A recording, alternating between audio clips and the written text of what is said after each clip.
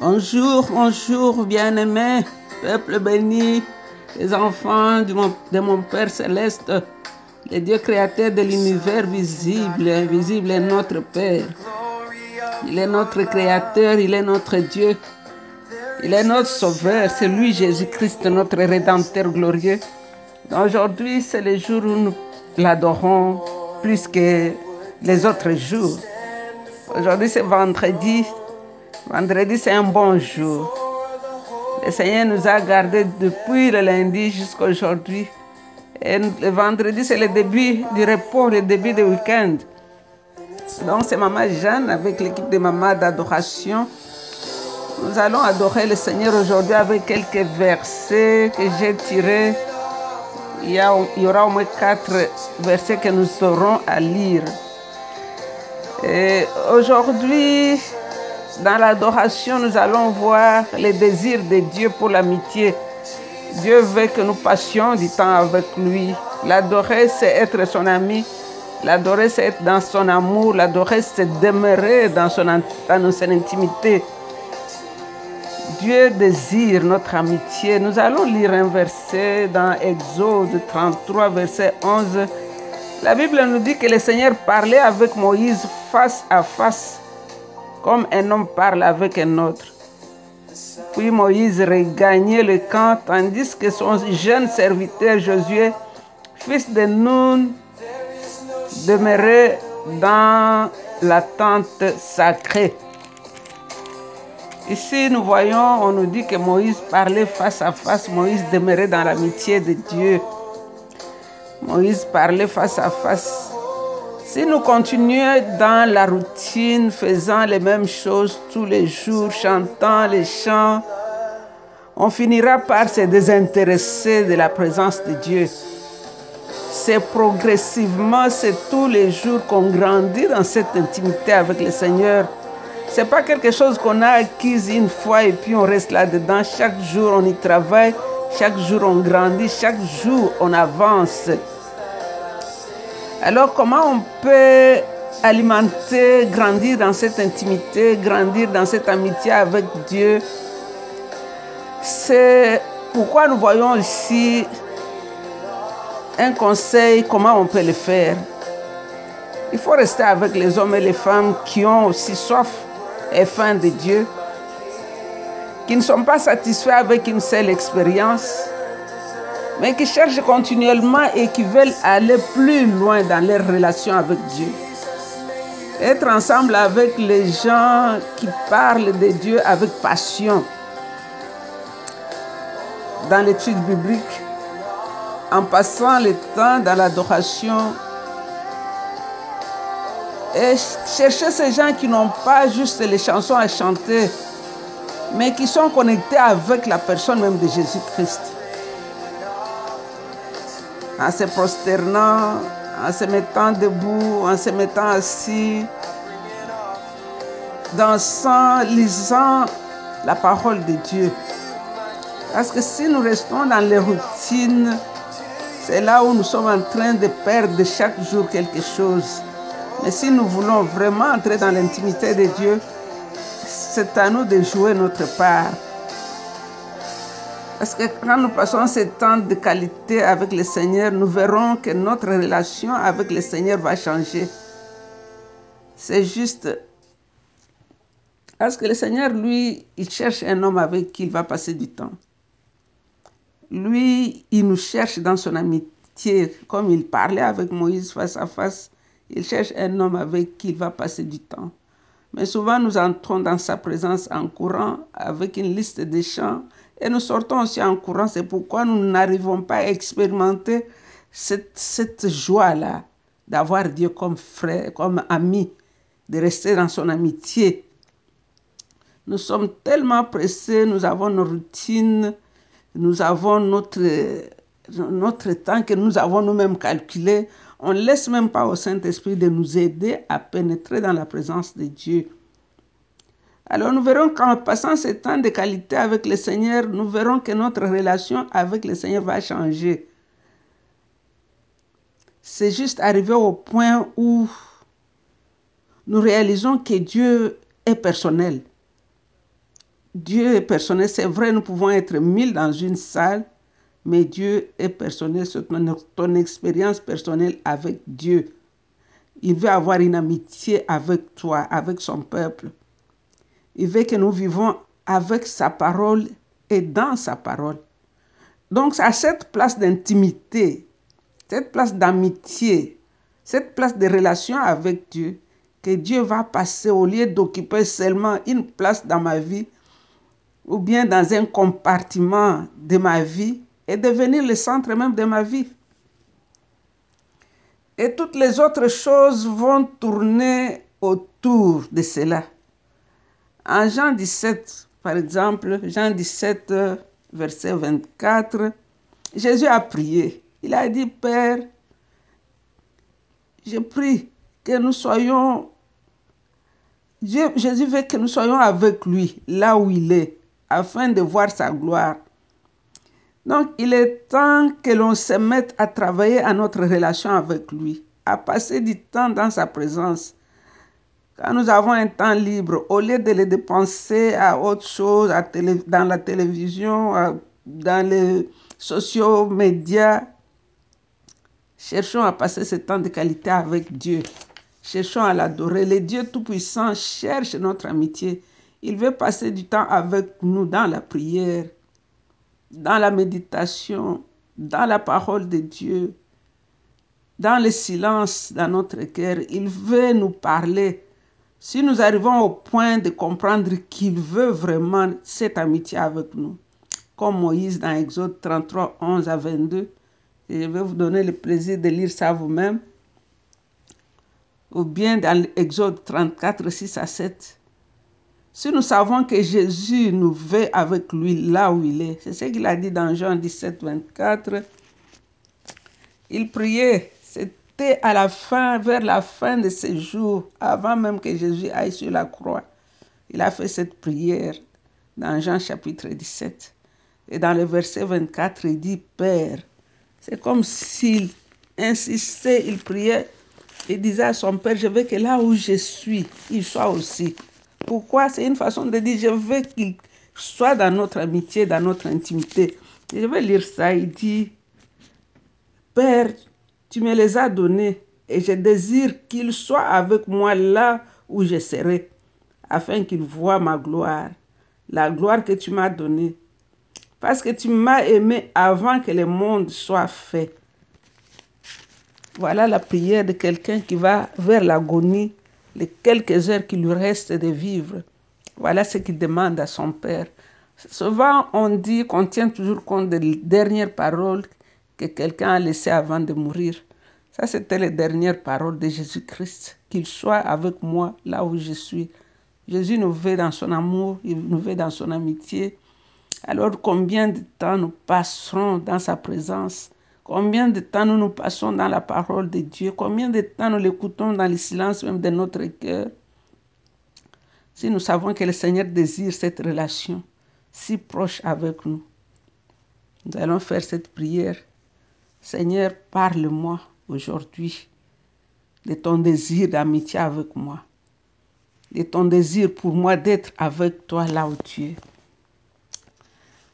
Dans Hébreux chapitre 4, verset 14 et verset 16, la personne qui a écrit le livre, la lettre aux Hébreux, parfois on dit que c'est Paul, parfois moi je dis que c'est le Saint-Esprit. Dans le chapitre 4, verset 14 au verset 16, la Bible nous dit ceci. Tenons donc fermement la foi que nous proclamons. Nous avons en effet un grand prêtre souverain qui est parvenu jusque dans la présence même de Dieu. C'est Jésus le Fils de Dieu. Le verset 16 nous dit, approchons-nous donc avec confiance du trône de Dieu, où est la grâce. Nous y recevrons le pardon et y trouverons la grâce nécessaire pour être secourus au bon moment. Donc, pendant que nous sommes dans l'amitié de Dieu, pendant que nous sommes dans sa présence, le Saint-Esprit nous suggère quelque chose ici, de nous approcher il nous dit d'approcher, parce que la seule place d'intimité, c'est quand nous nous approchons dans la présence même de Dieu. On nous dit que Jésus a traversé le ciel et il est assis à la droite de Dieu. Donc, si nous prenons les paroles, nos paroles dans le temps d'adoration, si nous en faisons un tableau dans nos pensées et nous les voyons monter de nos bouches vers le Seigneur, comme Jésus a traversé, essayez de voir, tes paroles aussi sont en train de monter, de traverser, comme un ballon qui s'envole vers le ciel, comme les emojis, quand nous touchons nos écrans de télévision, ou d'ordinateur ou téléphone. Si nous sommes sur Zoom, si nous sommes Facebook, nous voulons appuyer ce que la personne est en train de dire. Nous voyons ce petit cœur qui est en train de monter. C'est ainsi que nos paroles sont en train de monter. Ça se perd dans les nuages et puis ça atterrit devant le trône. Et puis ça tombe sur l'autel de parfums. Ça brûle ensemble avec les parfums de nard et de safran. Et la fumée de son parfum entre dans le sein des saints pour t'y précéder. Et celui qui est assis sur le trône commence à les respirer. Donc chaque fois que nous prions, c'est là le voyage de nos faibles mots. Chaque fois que nous lui chantons ces chants à partir de la place de notre désespoir, il y a une sainte inhalation. Jésus est humain. Il est notre frère. La transformation de nos paroles et chants en parfum de bonne odeur monte comme un encens. Et cela nous rassure que nos paroles ne sont pas gaspillées. Jésus est passé, la Bible nous dit qu'il est passé, il est parvenu jusque dans la présence même de Dieu. Et à cause de cela, il dit approchons-nous donc avec confiance à ce même trône de Dieu. Il est assis à la droite du Père. Alors comment nous allons y aller aujourd'hui avec prière et chant? Nos paroles voyagent de la terre au ciel et ces paroles sont reçues comme un parfum sur l'autel de parfum. Donc faisons cet exercice-là. Dieu cherche notre amitié. Dieu Tout-Puissant veut passer du temps avec toi. Dieu veut que tu puisses l'adorer aujourd'hui. L'adorer mieux que tu l'avais adoré hier. Il veut vraiment que tu sois son ami aujourd'hui. Laisse tes paroles monter comme ces emojis qui montent. Quand tu dis je t'aime, regarde comment c'est en train de monter pour aller atterrir dans les lieux, dans les saints des saints. Quand tu dis je t'adore, regarde tes paroles qui sont en train de monter comme les emojis avec un petit dessin de cœur. Quand tu l'adores en silence, chaque battement de ton cœur lui parle de ton désir d'amitié avec lui, le grand roi. Nous t'adorons, grand roi. Nous t'adorons, toi, le puissant de Jacob. Nous t'adorons, toi, le véritable Dieu. Et Dieu qui n'a pas changé, tu es le même hier, aujourd'hui, éternellement. De la même façon que tu parlais face à face avec Moïse. Aujourd'hui, dans l'Alliance nouvelle et glorieuse, Seigneur, nous sommes dans les saints des saints 24 heures sur 24. Là où nous te contemplons, même quand nous sommes dans nos travails, à la cuisine, sous la douche, nous pouvons encore expérimenter ta présence et entrer dans ton amitié. Cher Saint-Esprit, aide-nous à saisir que chaque moment que nous passons dans la présence de Dieu, il veut notre amitié. Que nous développions cela, que ça devienne notre fin d'être dans sa présence continuellement, quel que soit là où nous trouvons ce que nous sommes en train de faire. Mon âme te bénit, mon âme te bénit, mon âme te bénit, car je sais que tu es là. Mon âme te bénit. Oh, oh, oh, oh, oui, mon âme te bénit. Oh, mon âme te bénit. Oh, oh, oh, car je sais que tu es là. Oh Yahweh Shammah, Elohim El Adonai, nous t'élevons, nous t'adorons. Yahweh, nous t'élevons, Seigneur. Il n'y a point de Dieu comme toi. Tu es le roi des rois, l'agneau de Dieu. Nous t'élevons, Jésus, nous t'adorons. Oh, le pain de vie, Emmanuel, Dieu Tout-Puissant, nous t'élevons. Roi des rois, oh King of glory, beautiful Savior. Father, we love to love you, Jesus, Son of the Most High God. There's no one like you, Jesus. Father, we love to love you, Lord, King of glory. Jesus, we love you, we love you, we love you, Lord. Hallelujah. Mon âme t'est bénie. Yahweh, Yahweh Shammah, nous t'élevons, Jésus. Allez-moi, Banjelo Badinanga. Mon âme t'est bénie. Tu es le roi des rois. Tu es l'agneau de Dieu. Tu es le pain de vie. Nous t'élevons, Jésus. Le chemin de la vie, c'est toi. Le roi de gloire, l'agneau immolé, le pain de vie, l'étoile du matin. Jésus, nous t'élevons, nous t'adorons. Alléluia. King of glory, beautiful Savior. Alléluia. Continue à l'adorer. Il aime que tu l'adores. Il aime entendre le son de ta voix. Il aime que tu sois son ami. C'était le désir du Fils de Dieu quand il quittait cette terre dans la chair. Quelques heures avant l'agonie, il a fait cette prière.